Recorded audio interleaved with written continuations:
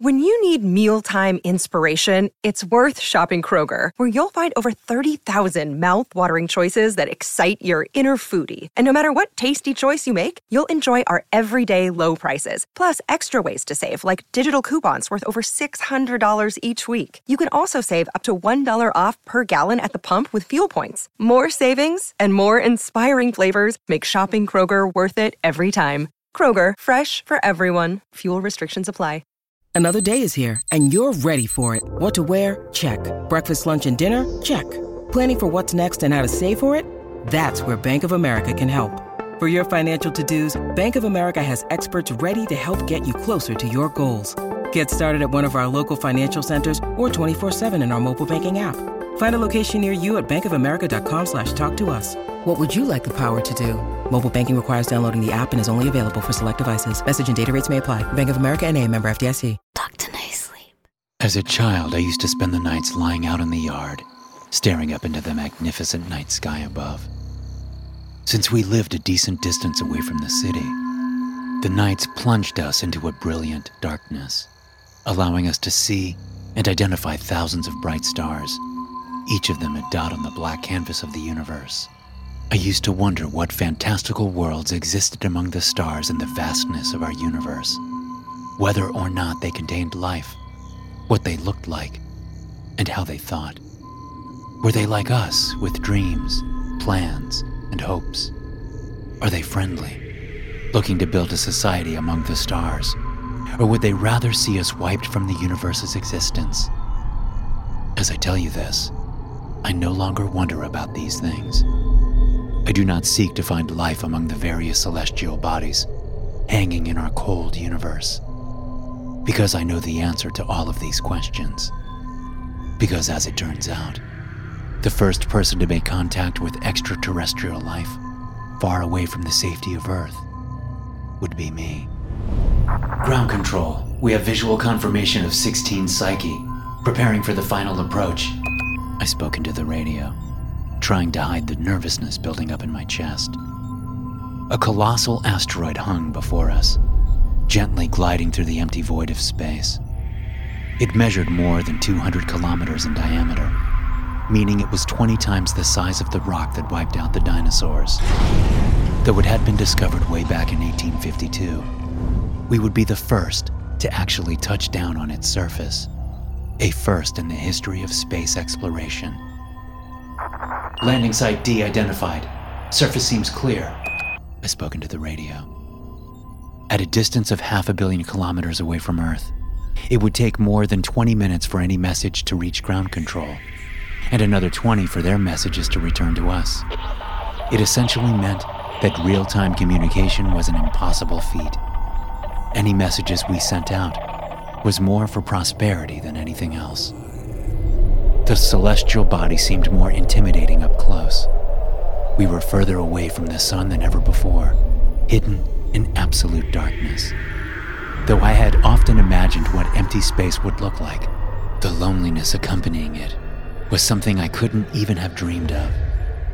Even aboard a mining vessel with 6 other astronauts and 2 cosmonauts, I felt utterly alone. Jesus, that thing is massive, Jordan said as he joined me in the cockpit. Strangely beautiful, though.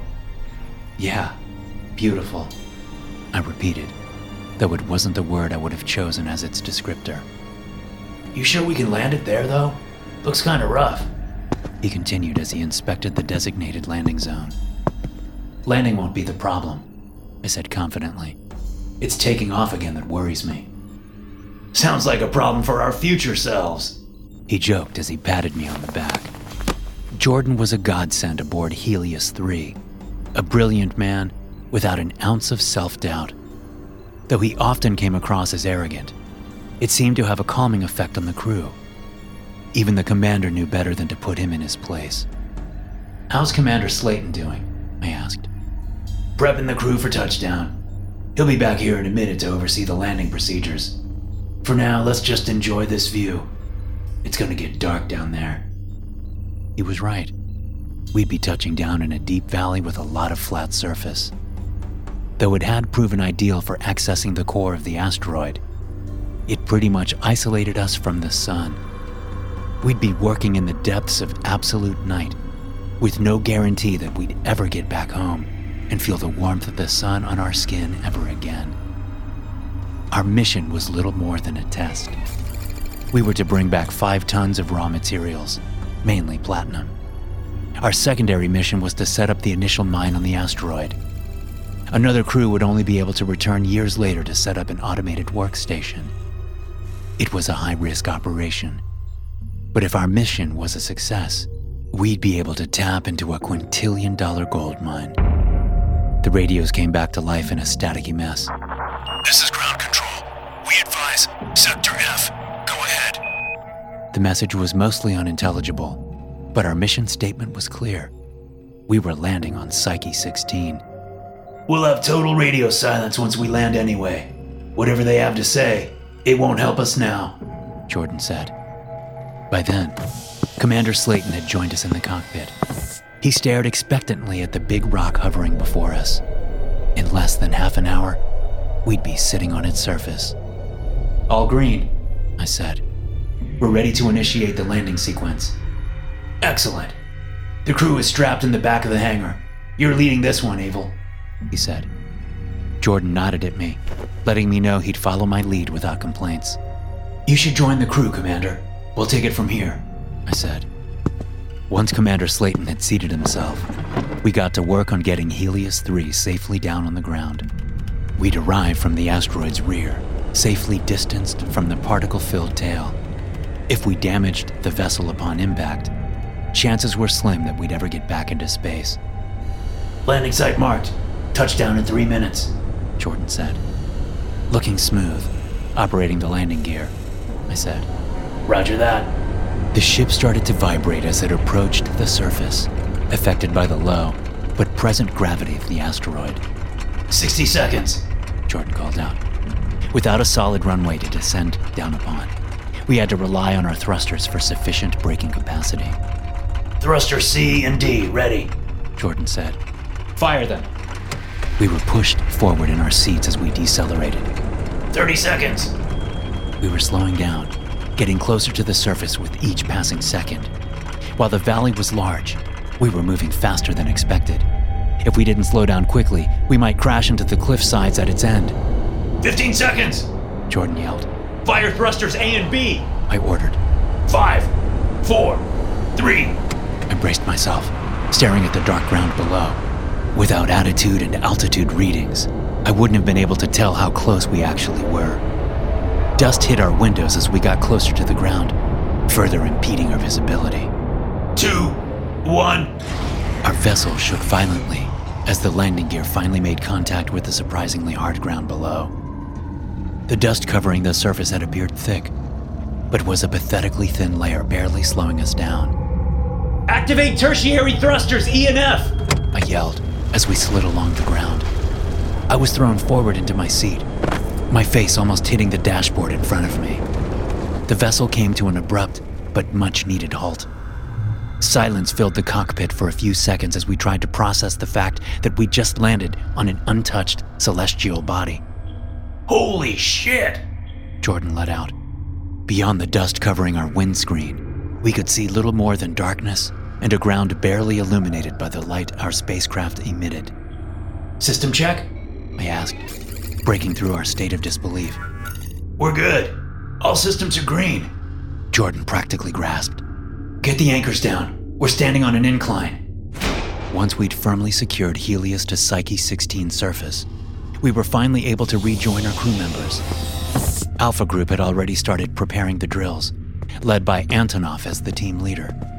I would join his crew, while Commander Slayton remained with Zeta Group to maintain the ship and oversee the operation. Good landing, my friend. We might actually be able to make it home alive, Antonov greeted as he saw me. As next in command, he took a much friendlier approach to the leadership role in comparison to Slayton, who liked to keep some personal distance from his crew. Alpha Group consisted of 5 members with 2 buggies, each equipped with drills and building material. We'd landed next to a particularly porous cliff wall, ideal to dig into, filled to the brim with platinum, gold, and silicone. I suited up in my IEVA Mark IV, A particularly uncomfortable piece of technology meant to withstand the potentially life-threatening clouds of sand and rock filling the vacuum around the asteroid. Made out of various composite metals, it weighed too much to be viable on Earth, or even the Moon, but on Psyche 16 it was merely uncomfortable. At least we'd be kept safe from any potential threats on the surface. Ready to make history? Antonov asked as gleefully as ever. We gathered within the vehicles, 2 asteroid rendezvous excavation spacecrafts, colloquially called Ares. Antonov took 2 astronauts alongside him, while I was seated by the main drill operator, Luis Carvalho. There we sat as the hangar door slowly opened, ready to set foot on the dark rocks before us. It's nerve-wracking, isn't it? Luis asked. Which part? The fear that we'll be torn to shred by rocks, being crushed in the mines, or the fact that we're 500 million kilometers away from Earth? I said in a half-joking manner. Yeah, those things. It is. It's horrifying. Yet, it's all I've longed for my entire life. Now that I'm here, I can't quite believe we're actually, well, here. I explained. Finally out beyond the reach of mankind, bringing our species further into the future. I wish we could see more than just rocks, but this is a damn good start. And the money ain't too bad either, huh? Luis joked. Can't complain. I chuckled. Then we drove onto the hard surface, the wheels spinning for a moment on the dry dust, before making proper contact with the rocks below. It was a bumpy ride into the darkness, with nothing to guide our way except for a few light beams. While they were powerful enough to show the way, the dust floating around severely hindered their helpfulness. Our site is 2 clicks away from our position. Should hold the largest reachable platinum mine in the sector, Luis said over the radio. I had dreamed about an unobstructed view of the millions of stars above, seen from a place untouched by polluting light. But on this asteroid, everything was obscured by thick, unyielding dust. If it weren't for the fact that I'd seen it moments before, I almost couldn't have known that we were in space.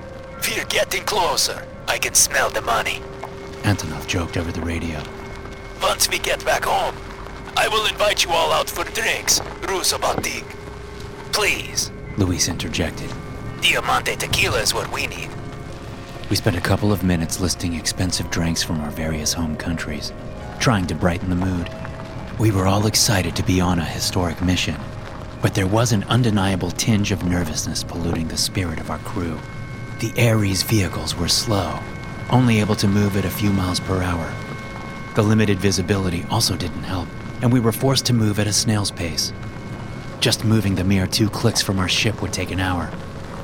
How far is this damn place? Luis asked. We're here, 2 minutes away. Antonov shot back. Well, are we here, or are we 2 minutes out? Luis asked, half sarcastically. 1 minute. Then our vehicles came to a slow stop, scraping along the ground in the low-gravity environment. Radio communication fell silent for a moment as we scanned our surroundings. Through the dust, we could just barely see the wall we were supposed to drill into. Wait, that can't be right, Luis said. What are you saying? I asked. There's a hole in the cliff wall. A hole? Yes, like a cave, he explained. Caves should not form naturally on asteroids. They were products of dissolved rock, pulled away by millennia of rainfall. Unless the asteroid was at some point attached to a larger body with naturally occurring water, something or someone had dug the cave out. This is good, Antonov chimed in. Easier access to the valuable stuff. A lot of time will be saved if we start here. No, we should find a different spot to dig, Luis argued. We don't know what caused this formation. We will let our trusty commander decide. Antonov contacted Slayton back at the ship for further instructions. On one hand, digging into an already existing cave would make our job far easier. But the absurdity of its presence didn't sit right with many among the crew. Something was wrong. We just didn't know what. Proceed, we heard Slayton say over the radio. Confirm its structural integrity, then find a spot to set the drills up. Roger that, Antonov responded gleefully. Leonard, Sandra, unload the drill. Luis, Abel, you are coming with me for prospection. We exited our vehicles, touching down on foot for the first time. I felt my feet sink slightly into the layer of dust. Though the asteroid definitely exerted some gravity, it almost felt as if we were gliding across its surface. This is so weird, Louise said as we started walking. I feel like if I jumped too high, I'd float into space. We followed Antonov into the cave opening. It was tall, albeit too slender for our vehicles to fit within. The drills would have to be moved on trolleys from the cave's exterior. Still, it left an ample amount of working space. Within the cave, the atmosphere seemed to clear up ever so slightly. We now had a much longer reach with our flashlights, able to inspect the walls of the cave. They were rough and sharp, not akin to caves formed by flowing water, but rather as if someone had dug chunks out. Nevertheless, the cave would, without a doubt, stay upright even if we attempted to drill into the walls. Now all we needed was a vein of ore to dig into. This episode is brought to you by Shopify. Whether you're selling a little or a lot, Shopify helps you do your thing, however you cha-ching. From the launch your online shop stage, all the way to the we just hit 1 million orders stage. No matter what stage you're in, Shopify's there to help you grow. Sign up for a $1 per month trial period at shopify.com/special offer, all lowercase. That's shopify.com/special offer. How far does this go? I mumbled to myself as I tried to find its end. We'd walked for 10 minutes, still not nearing an exit, nor was the cave starting to narrow. Here! Luis yelled, jumping up as he pointed to a fissure in the wall. Platinum! Sure enough, an exposed section of the wall had revealed a massive ore of platinum. Based solely on what we could see on the wall, the ore was worth millions upon millions. Fuck yes! Antonov chimed in. We dig here! In the span of a single moment, the eeriness of the situation had been replaced by the overwhelming joy of success. Though we were still in the early stages of our mission, it could not have gone better. We brought several transport trolleys alongside one of the drills before proceeding to dig into the wall. Without gravity risking our equipment getting crushed, we swiftly tore through the walls, loading chunks of highly valuable minerals into the vehicles. Sandra and Leonard were forced to walk back and forth between the vehicles and the mining site, carrying millions worth of platinum, while the rest of us eagerly kept digging. With the promise of a massive payday, they didn't seem to mind. A few hours passed like that, with only a couple of trips to refill our oxygen tanks at the Ares, before we discovered something unexpected within the walls of the cave. Hey, you seeing this? Luis asked. I joined him, inspecting the wall behind a chunk we'd just removed. Surely enough, we dug our way through the ore, hitting a seemingly solid rock wall. But something else was stuck just below its surface, something that didn't make the slightest bit of sense. Is that Luis began. a fossil? I finished. Antonov, come have a look at this. He was just as dumbfounded as we were, staring at the bizarre formation within the rocks. It carried a segmented, slender form akin to a millipede. Though the similarities ended there, with limbs extending far away from its center mass, expanding in size at their ends. Most of it was still hidden within the wall. But what we could see looked like a mixture between plant and flesh. We explained the situation as best we could to Commander Slayton, before debating whether or not we'd bring the Discovery on board Helios 3. We might just have discovered extraterrestrial life. And though it wasn't part of our mission statement, its discovery was far too valuable to simply be left behind. Slayton agreed with the sentiment, but only under the condition that the fossil was brought on board completely isolated. Despite working in a near vacuum-like atmosphere, we didn't know what kind of pathogens the fossil could harbor. We carefully dug around its borders, extracting a large chunk of solid rock to bring on board. With that, we ended the first day, having lost substantial amounts of profit due to the discovery. We used a body bag covered in a radiation pocket to transport the fossil, an impromptu isolation device, barely large enough for proper containment. With only one biologist on board and no archaeologists, we had little to work with. Our biologist, Sofia Makarova, had been brought on board to study low gravity's effect on plant-based life. Slayton decided to store the specimen within one of the airlocks, meaning it could be safely ejected in case of contagion. It was the closest thing we had to a proper isolation chamber, seeing as our vessel hadn't been designed to study extraterrestrial life. Further analysis would take place back in properly equipped facilities on Earth. What was important was to keep the environment as oxygen-starved as possible, as well as mimicking the temperature to the best of our abilities. That night was filled with an unnatural sense of unease. Without a sun to regulate our circadian cycle, the time of day didn't feel all that important. If not for the clock telling us the actual time, we would have been driven to madness. I lay awake wondering what kind of life we'd stumbled upon. Was it life driven purely by instinct? Or did it contain signs of intelligence and intentional behavior? How had it ended up on an asteroid? Was it dangerous? When morning arrived, we were all quickly rushed to our vehicles. The time we'd lost the day prior meant we'd be forced to rush and catch up.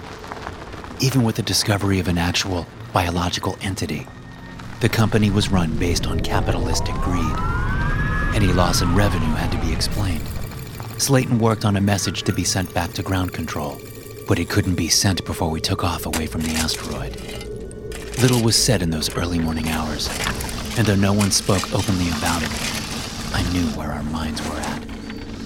We ran mostly on autopilot, working together as a well-oiled machine, but in silence. Hours passed as we loaded up the vehicles with our much-desired platinum, filling each of them in record time. It wouldn't be until midday before the silence was finally shattered by a frantic Antonov calling for all of our attention. This cannot be real. What the hell is this place? He said, mostly to himself. We joined his side, where our drilling had just caused a whole layer of ore to fall off the cave wall. Behind it, we found a dozen more fossils fused with the dark rock. They were all similar to the fossil we'd brought on board, just varying in size and number of limbs. There were no visible ends or beginnings to the creatures, but rather a mass of plant-like flesh encased in stone. Despite the brilliantly horrific nature of the creatures themselves, that's not what scared us the most. No, because the rock they had been fused into didn't match the surrounding minerals. It looked like the fossils had been carried from a different constellation of stone, not found on the asteroid. It was as if someone had put them there. We are not digging here anymore, Antonov ordered. Agreed, Louise said. I couldn't fault them for wanting to cease mining operations. The risk of biological contamination had become too great a risk for us to continue. But in the end, only Commander Slayton could make that decision. I will call Slayton. Feel free to stay here with these monsters, Antonov said as he headed for the cave exit. We all followed, none wishing to stay behind with the strange creatures trapped in the wall. Slayton, are you there? Antonov called as we neared the exit. No response. Slayton, answer the fucking radio. He called again. Still nothing. We had established contact with the ship, but only silence was heard from the other end. Either they were experiencing communication errors, or something had happened back on board Helios. Anyone, please respond, Antonov continued, getting more desperate with each call. Fuck this. We are going back. Everyone, get to the vehicles. Fear arose among the crew as we boarded our vehicles. Luckily, our extensive training kept us from freezing in place despite the panic. A few staticky sounds emerged from our radios, coming from Helios 3. Slate, the thing, out, dead, the broken message said. It was Jordan's voice, and he sounded hurt. Though the message was barely intelligible, it was enough to warn us of the extreme danger of returning to Helios. What are we going to do? We can't go back there, Louise said. Do you have another idea? Antonov shot back. Where are we going to go, huh? People might be hurt, but we have to help them, regardless of the risk, Sandra interjected. Hurt? They are dead. You heard the message, Louise said, fear evident in his voice. Jordan isn't. We pushed the Ares vehicles to their limit. But even then, their wheels couldn't propel us forward much without the gravity necessary to do so. On the way, we attempted to establish radio contact with Helios to no avail. The comms were dead, returning an unending mess of static. An hour would pass before we finally reached the station. The hangar had already opened and been lowered, allowing us quick access into the airlocks. Once inside, we remained in the vehicles, checking the area for any sign of hostile entities. "Wait here," Antonov ordered as he exited his vehicle. He walked over to one of the locked containers in the corner of the ship, typed in an override code to open it, revealing a handful of weapons stored inside. "I didn't realize the ship was armed," Luis gasped. "My guess is you weren't supposed to," Sandra chimed in. With a rifle and a flamethrower in hand, Antonov went from door to door, clearing the area before allowing the rest of us to exit our vehicles. "Slayton did not touch the guns," Antonov said. "That is a very bad sign." "What now?" I asked. "Grab weapons. Follow me," Antonov ordered. From the hangar, there were 3 hallways leading further into the ship. The main door led to the bridge, while the other 2 led to the laboratories and barracks, respectively. "The labs have been locked down," Leonard said. "It does not matter. We are going to the bridge," Antonov said. From the bridge, we could monitor and control the rest of the station, as well as track the crew via their neural implants. If anyone was still alive, our best shot at helping them would be through there.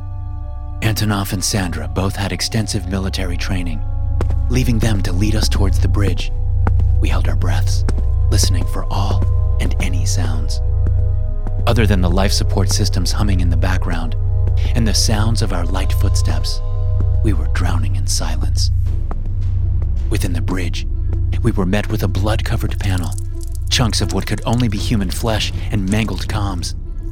Jordan sat on the floor, hidden behind his chair, seemingly unconscious. "Abel, check on him," Antonov ordered. I did as commanded while the rest of the team secured the room. Jordan had a chunk missing from his flesh, with a gaping wound bleeding profusely. No major organs were affected. However, one artery seemed to have been damaged. He needed immediate medical attention if he wanted to stand a chance. "Jordan, wake up. Come on," I said as I slapped him gently on the cheek. "It hurts," he groaned, still not opening his eyes. "It's not that bad," I lied. "We're gonna fix you right up." "Abel," he said as his eyes finally opened to meet mine. "They're dead. Slayton, Lance." "What about Sophia?" I asked. "She led it away and gave me a chance to call for help, but not before it took a chunk out of me and smashed the comms. We should have known, Abel. We should have known it was alive." Jordan fell unconscious once more, just as the rest of the crew got to work on searching for any other survivors. "Sophia's alive!" Leonard let out in shock. "She has herself locked inside the laboratories." "Do you see the creature?" I asked. "No, but I'll keep looking." "We'll take Jordan to the medical bay," I said. "Lock down the bridge as soon as we exit. If that thing escapes, we don't want it ending up here. We'll get Sophia out on the way." Again, Antonov and Sandra took the lead, guiding us towards the medical bay at the middle of the ship. On the way, there was an intersection leading to the laboratories, where Sophia had locked herself inside. As we passed, we found her standing by the locked section, safely secured behind polycarbonate glass walls. "Sophia!" Antonov yelled, his words not reaching beyond the glass. "I didn't have a choice," she responded back over the radio. Antonov rushed to the glass, using the local radio to talk back to her. "We have to get you out of there," he said. "No, that's what it wants you to do." She said somberly. "It wants us to?" "It's smart, and it's learning fast. This was the only way to keep it contained. I had..." Before Sophia could finish her sentence, something dropped down from the ventilation shaft behind her. It was the fossil we'd brought on board, alive in its horrific glory. It crawled towards her at impressive speeds, using its many limbs to drag and pull its segmented body along the floor. She didn't even have time to react before the creature hit her body. In an instant, it wrapped its seemingly fragile limbs around her arms, cutting through them in a second. Sophia tried to scream in agony, but one of the tendrils had already dug its way into her throat. Despite their slim, limp appearance, they were razor sharp and met little resistance as it cut through her flesh. No! Antonov yelled in desperation, knowing he could do nothing to help. Skin, muscle, and bone was dissected with surgical precision as the creature enveloped itself around her. Despite the scene, there was a surprisingly little amount of blood visible. It looked as if the creature absorbed most of it. Even the cut flesh seemed to dissolve upon contact with it. Sophia was dead. The creature was loose within the locked-off section, free to roam around and wreak havoc upon the ship. Though it had no way of reaching us, we didn't feel safe. We were trapped with a monstrosity, and our only option would be to take off from the asteroid and head back into space, knowing that we would have to give our lives before allowing that thing to reach Earth.